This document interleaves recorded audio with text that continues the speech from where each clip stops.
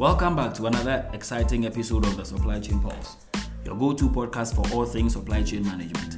I'm your host, Eugenia Kanu-Williams, and today we have an intriguing topic to dive into: the differences between breach of warranties and breach of conditions in contracts. We'll explore these concepts, provide relatable examples, and discuss their implications for businesses. So let's get started. Let's define breach of warranties and breach of conditions.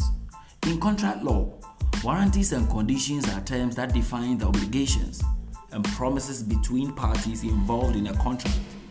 A breach occurs when one party fails to fulfill their obligations as stipulated in the contract. However, there are important distinctions between the two. Breach of warranties has to do with a situation where one party fails to meet a secondary or ancillary obligation specified in the contract.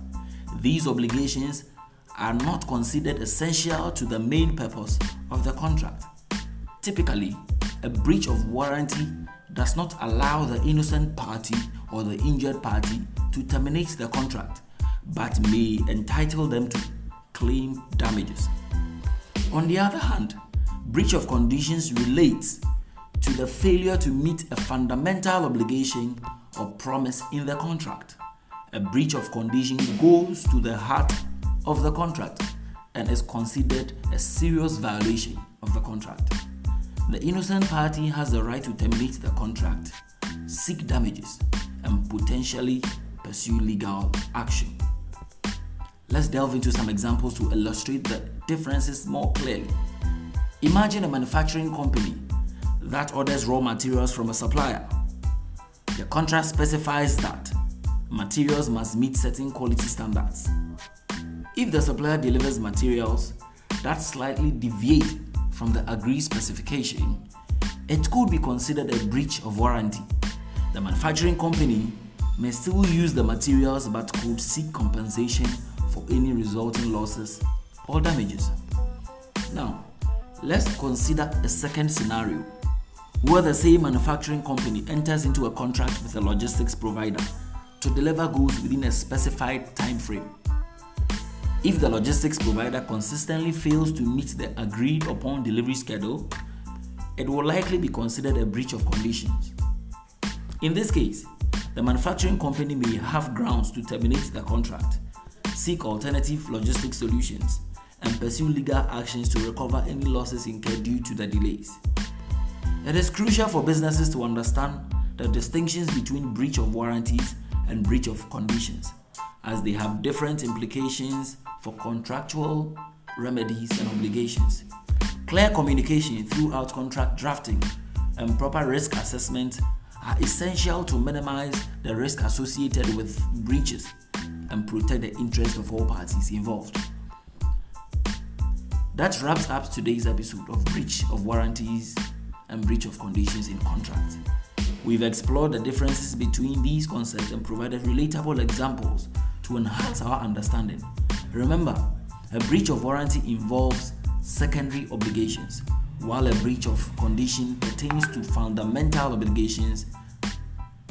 Stay tuned for more insightful episodes where we dive deeper into the fascinating world of supply chain management. Thank you for joining us on the Supply Chain Pulse. If you found this episode informative, please share it with your colleagues and friends in the industry. Don't forget to subscribe to our podcast for future episodes packed with valuable insights. Until next time, keep pulsing with the rhythm of supply chain excellence.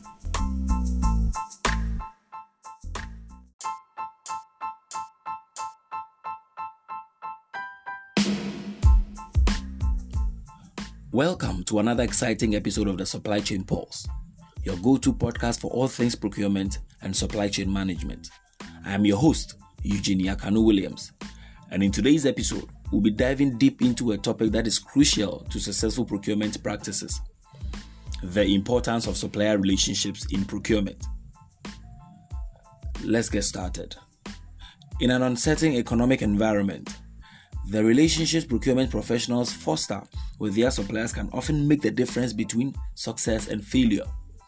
Growing these relationships should therefore be a top priority for all procurement professionals.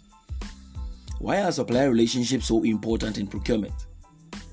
It is more than just securing lower prices. Stronger supplier relationships can also contribute to improved quality, better customer service, and greater innovation. Moreover, when these relationships are nurtured effectively, they become partnerships that create a competitive advantage for your organization. In other words, a good supplier relationship isn't a nice to have, it is a need to have. Any successful procurement professional will tell you that cultivating a solid supplier relationship is vital to delivering value to the business. It is very important for all procurement professionals to forge a stronger alliance with their key suppliers. Treat them as partners and not adversaries. Communicate with them clearly and frequently. So let me ask you, as a procurement professional, how do you build a stronger supplier relationship? Let's get interactive in the comment section. And this brings us to the end of this episode of the Supply Chain Pulse. We hope you found today's episode enlightening and have gained valuable takeaways for your procurement journey. Be sure to join us next time for more exciting topics and expert insights. Until then, stay connected and keep pulsing with the Supply Chain Pulse.